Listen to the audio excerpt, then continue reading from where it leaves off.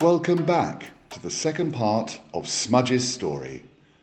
My name is Nicholas McInerney, and this is Rainbow Dads Series 2. So, were you successful at when you joined the army at staying in the closet? And how did that? You talked about losing your virginity at 18 and everything. Is that? Tell me about how you met your then wife, etc. How did that happen? And what were your idea about your sexuality at that point? So I was developing more into the understanding that I was more than likely gay. There was never any attraction to women in any way, shape or form. This was back in the late 90s when the pin-ups with the topless models and page three girls were still all over the place. The Pirelli calendars. On locker doors and in the back of doors. And so I had to tag along with the party line. How did that make you feel, Smudge? Were you good at it? I was very good at it. Yeah, I can see. You're very convincing. You've got an air about you. You're very convincing. You're very you seem very grounded.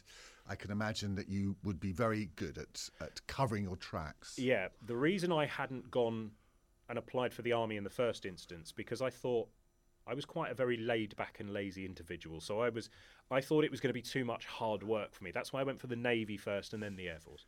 You think, again, you don't come across like that as well. You seem really on it. I'm a very laid back person. As soon as I get home this afternoon, I'm putting my pajamas on, feet up, playing PlayStation and watching the TV. So I was very focused on making sure I could get through the training, to be able to convince people, to be able to succeed in this ruse. I have to convince people, so I have to be successful. So training it is for everybody. It was very intense, it was very tiring, and it was exhausting, and it was 24/7, and so I was very focused on that. So there was never any thought of my sexuality or my sexual gratification. What's interesting about this is it seems to me that you actively sought out ways to avoid having to confront it. This is not an allegation. It's not meant pejoratively because I recognise that in my own behaviour. But it seems to me that you were spectacularly successful probably at finding ways to avoid having to confront this essential fact about yourself. Oh, absolutely. And it was something I years later realised was a very subconscious fact. I am doing everything I can to prove that I am not gay. Yeah. To prove these bullies wrong. The children that bullied me in my first high school, I wanted to prove them wrong.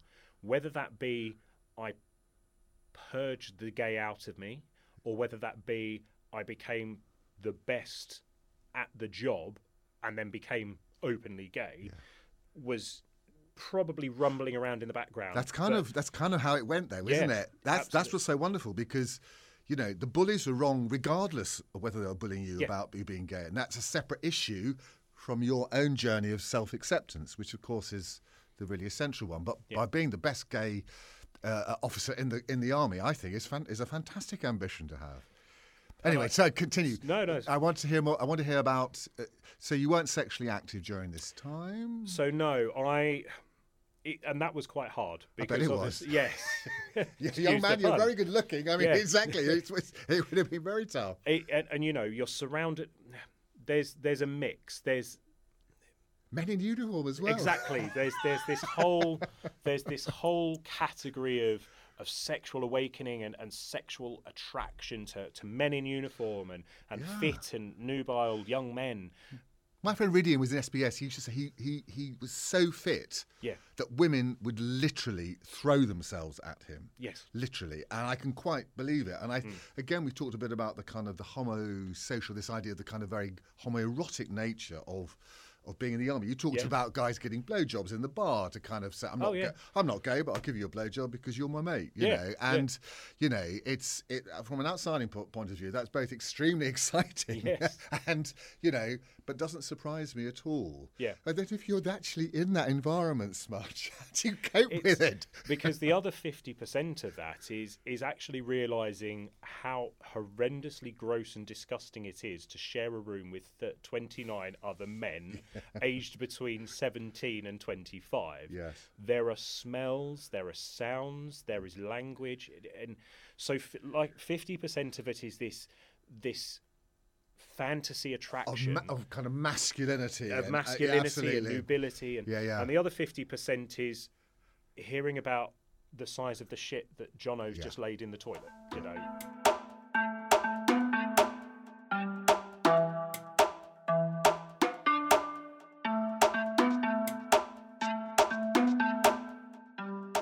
I had to let my then girlfriend know. I'd met her through friends, and as the relationship was developing, and she'd fallen pregnant with my son. Yes. I had to let her know that I just felt if we're in this relationship and we're being open about things, I've got to let you know that there's this thing about me, and I passed it off as being bisexual. Yes, well, I identify completely with that because that's exactly what I did with my wife. Yeah. I wrote her a letter before we got married saying I thought I was bisexual. Yeah. Because I kind of wanted to give her an option. If then, because it's a slightly different situation to you, if then she felt that she didn't want to get married to me, that at least I was being honest. And I commend you for that, because I do think, I'm sure there are guys who for whom that was not an option to be able to be that honest. Yeah. So how did she respond to that? I vaguely remember the conversation going along the lines of, okay, well, you've told me now, but we're never going to look at that side of it again because you're going to be married to me. And that was pretty much how then we played it for the rest of the marriage. And it was in part a relief, because then the picture of being this straight individual was almost completely rounded off. It was great. It was done. In terms of social expectation, you ticked all the boxes. Everything that the box I felt I didn't fit into, I was now sitting in. Yes. Whilst in part that felt uncomfortable, there was still that element of, great, I can focus more on work now because I have to focus less on hiding. And we were together for about 2 years before we got married. Yes. And then we were married together for 4 years. And in that 4 years, we'd had my son. My daughter had bought, my wife had bought her daughter from previous relationship in, who is, I class her still as my daughter to this day. I've raised her since she was 5. Sure. And we went on to have 2 more daughters. So I've got a daughter, a son, and 2 daughters. So I've got 4 children. So how was your sex life with your wife? How was that for you? Average. Very, very average. I remember conversations, I think in the early days, as you do in that honeymoon period, it was, and I developed this very good thing of switching a switch in my head. You know, on one side of the switch it says gay, on the other side it says straight, and I would switch that switch to the straight side, and we would do what we needed to do in the first year or so. It's fascinating because I've written down here effort of will, and there's a lot of the times you've talked about things that you've persuaded yourself that you can do and go ahead, and you've done them, and it seems to me that you've done it through sheer effort of will. I will be this person. And also as men we do departmentalise a lot, don't we? And I think the stereotypical expectation of the man to have this strong-willed desire to be successful or do this or do this, that was the imprint from my provide parents. for your family, all of those things. And I think that's what's helped me drive through, having that. I'm not saying that other people don't or it's a bad thing. It has its bad knock-on effects, because then in the later years when that willpower diminishes, that's when the conflict starts coming in. But in the early days we were your standard typical young couple in love, and you know, for a period of time we were at it like rabbits. And then as the children came along and as work got busier, that's when things sort of started slowing down. And was your career starting to improve at that point? Were you effectively seeing the benefits of hiding your sexuality in terms of your career projection? So you were getting some positives out of this arrangement. I remember I got told off many years ago by my ex-wife for it, because I got my first promotion. My daughter was born on the 7th of September and I got my first promotion on the 20th of September. Right. I was actually sitting on top of a hill in Scotland when the phone call came through to say that my second youngest daughter had been born. And I got confused the year after that and was aiming towards her birthday being on the 20th and not the 7th, and I got told off for that. So yes, I got that promotion. Life was looking good. There were problems at home. But there was a whole multitude of issues between me and my wife. She had some issues. I had my issues. And the children were causing merry mayhem, as young children all do, especially when you have three very close together. At the end of each year, my children will sit in line of age. So by the end of this year, my son is 20. My youngest her birthday is in November. So by November, they will be 20, 19, 18. You certainly proved your masculinity then, there, hadn't you? You produced three children. You know, I mean, it's. I loved being a father. Yeah. I loved all of that. So I have no regrets. So you're together for 4 years. What happens to bring the breakup? Was that to do with you finally? Not initially. That became a big part of it, and I think that was the age-old phrase of that was the final nail in the coffin. Yes. But we had my ex-wife was struggling at the time with the distance. We were living in Northern Ireland, and she felt very isolated. This was towards the end of the Troubles. That's quite a common experience, I imagine, for military wives. You know, absolutely. Yeah. She was feeling very isolated. She couldn't drive. We were quite remote, and to go anywhere had to be a big organisational task. You know, you had to tell the children what they needed to say, and you had to make sure you were going to certain areas. So I can understand the pressure on her for that. Yes. And I had to focus on work because that was a soldier's job. There are so many more regulations above us than a normal employer. And so she said, look, I can't cope with this anymore. I need to go home. So we spoke to the army. We managed to get her a house back in England, but I would still stay in Northern Ireland. And I think that catalyst being that separation and the time apart gave us both time to think about things. How old were you then? 26.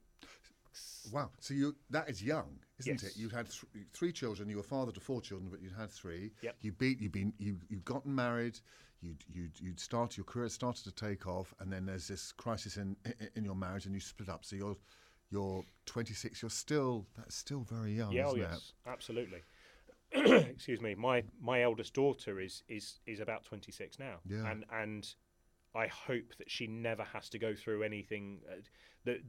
I'm hoping that by this stage in her life that she has told me the most problematic thing she has had, and on a good side is having her children, because I know my youngest grandson was born with health problems, so there was a period in hospital, and I'm hoping that at 26 that's the worst she's ever had to go through. So you're now separated from your wife. Yes. So what happens now? Is this an opportunity for you to finally confront those demons? So I remember the conversation. I remember having multiple conversations with her over time, and I remember telling her. A conversation started via a text, and she said, "Oh, can we talk about working this out?" And I was a driver in the military at the time, and I'd just driven a coach, and I remember parking the coach outside my accommodation, and she'd messaged and saying, "Can we work this out?" And I replied, "Oh, I can't talk at the moment. I'm just parking a coach," but I was fed up of the backwards and forwards of the messaging and promises of this and arguments about this. So I said, I can't work this out with you anymore because I am no longer attracted to women.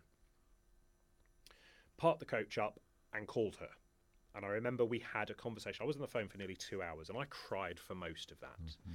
And I think that was a cathartic expression of me finally starting to come out to the people closest to me. Whilst we had our differences, she's the mother of my children. I still consider her a very big part of my life. Of course. She's an essential part of your coming out story as well. Yeah, absolutely. Because in a sense, she was the one who created a safer space for you to be that vulnerable. And nothing is more. My experience is that when I was that vulnerable, it was the small kindnesses that people showed me that I found completely debilitating. Oh, yeah. I would be in floods when somebody said something kind to me because I didn't expect that of myself because I thought I didn't deserve it. And I have a suspicion that you probably felt the same way. And I still do in part to this day. I find it very hard to take compliments in any way, shape or form. Yeah. Gay men do.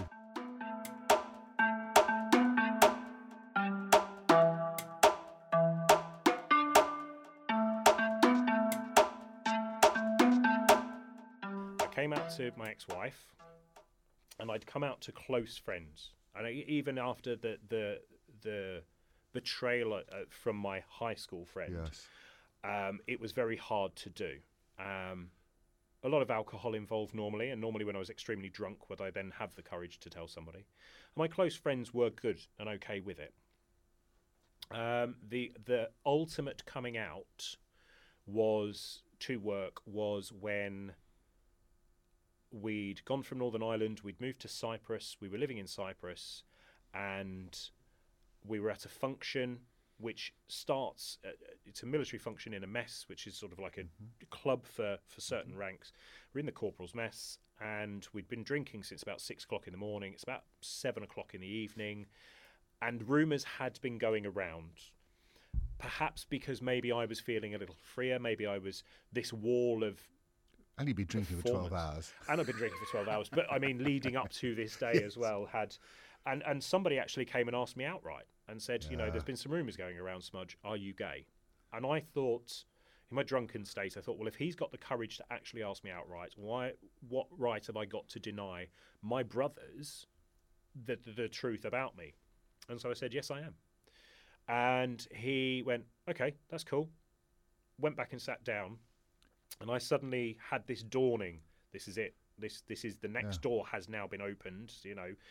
What is going to happen next? And I sat down at the bar, and I was feeling this sort of fight and flight. What's going to happen next? Is this going to revert back to what it was like at school?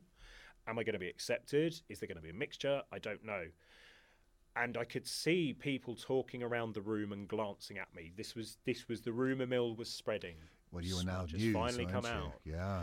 And two of the biggest, most aggressive individuals in that mess then made a beeline for me. Yeah. And I remember gripping my pint glass a little bit tighter, grabbing the stool underneath me, making sure my feet could touch the floor in case I needed to start swinging things.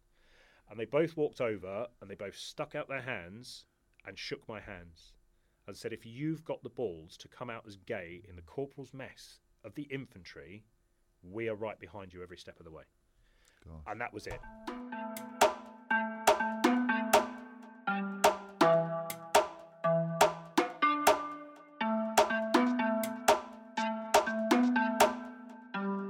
Coming out for you is this huge thing, and also you came out under very particular circumstances in an environment which is not conventionally the most understanding, but yet in a certain respects has really provided you with a wonderful platform on which to, as I said, make a really big difference, and we will come to that at the end.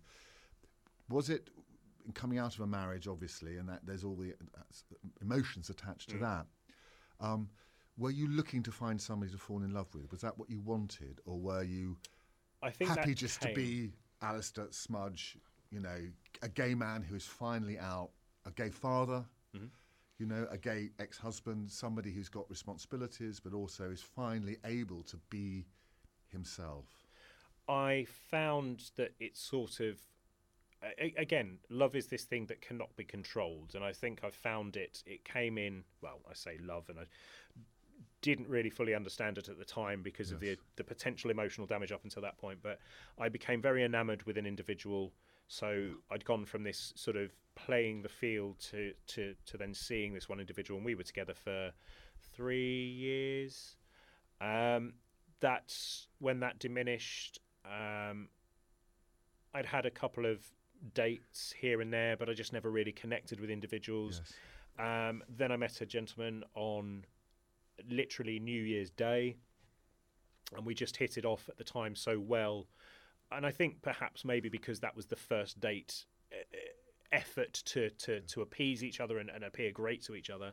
And I subsequently, we were together for a year and then got married. And, you know, I was the first same-sex marriage in the military. I was the first same-sex marriage on a military establishment, officiated by a member of the armed forces in Cyprus.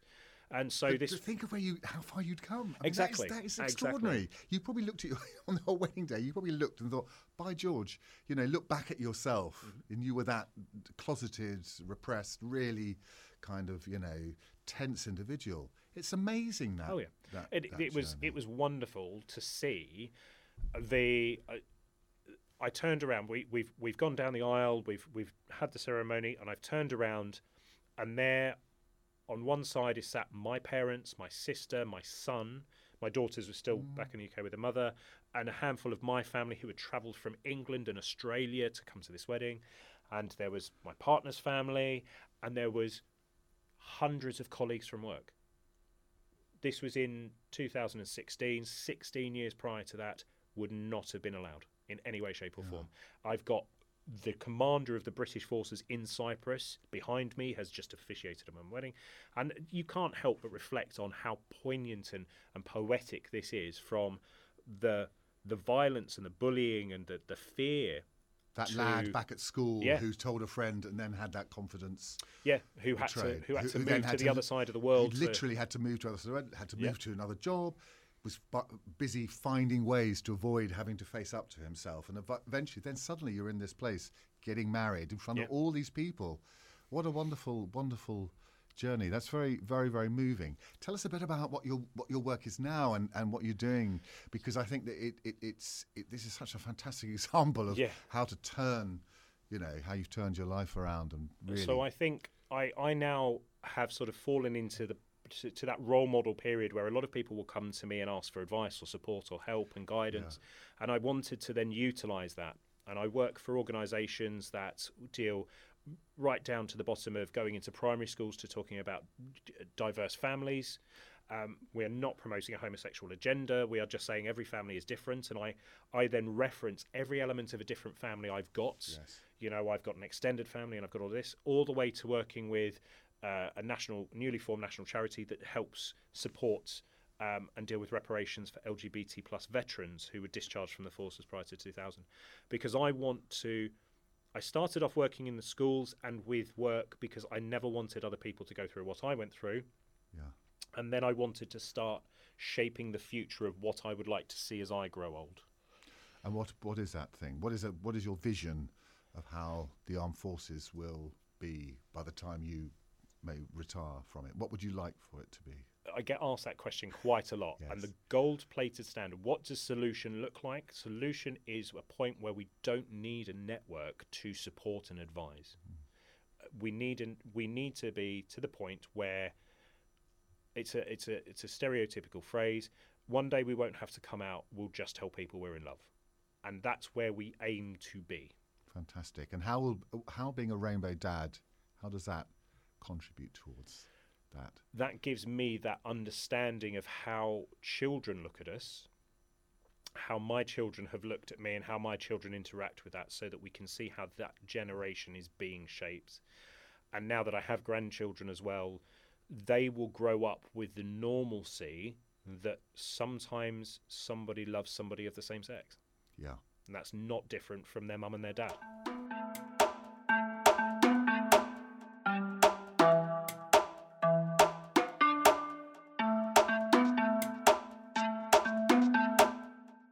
What an amazing journey. At the beginning of this interview, I asked for those 5 words: soldier, father, gay, depressed, autistic, and you said they were all interrelated. But what you've created is something amazingly strong out of all of those things, and even the acknowledgement of the things that are difficult and challenging then become a way of overcoming them and dealing with them. So, Smudge, I want to thank you very much for being my rainbow dad.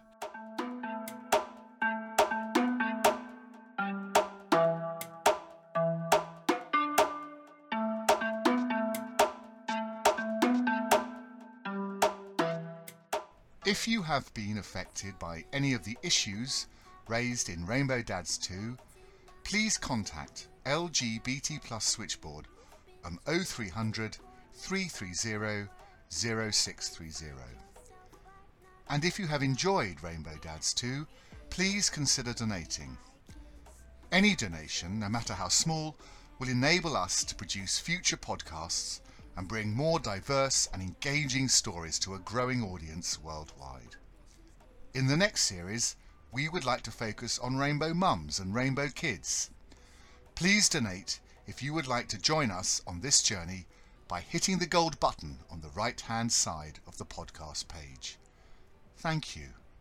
Rainbow Dads 2 is edited and mixed by Thea Rickard with music by Mina. It is produced by Richard Shannon and Nicholas McInerney. With very special thanks to David Ledane.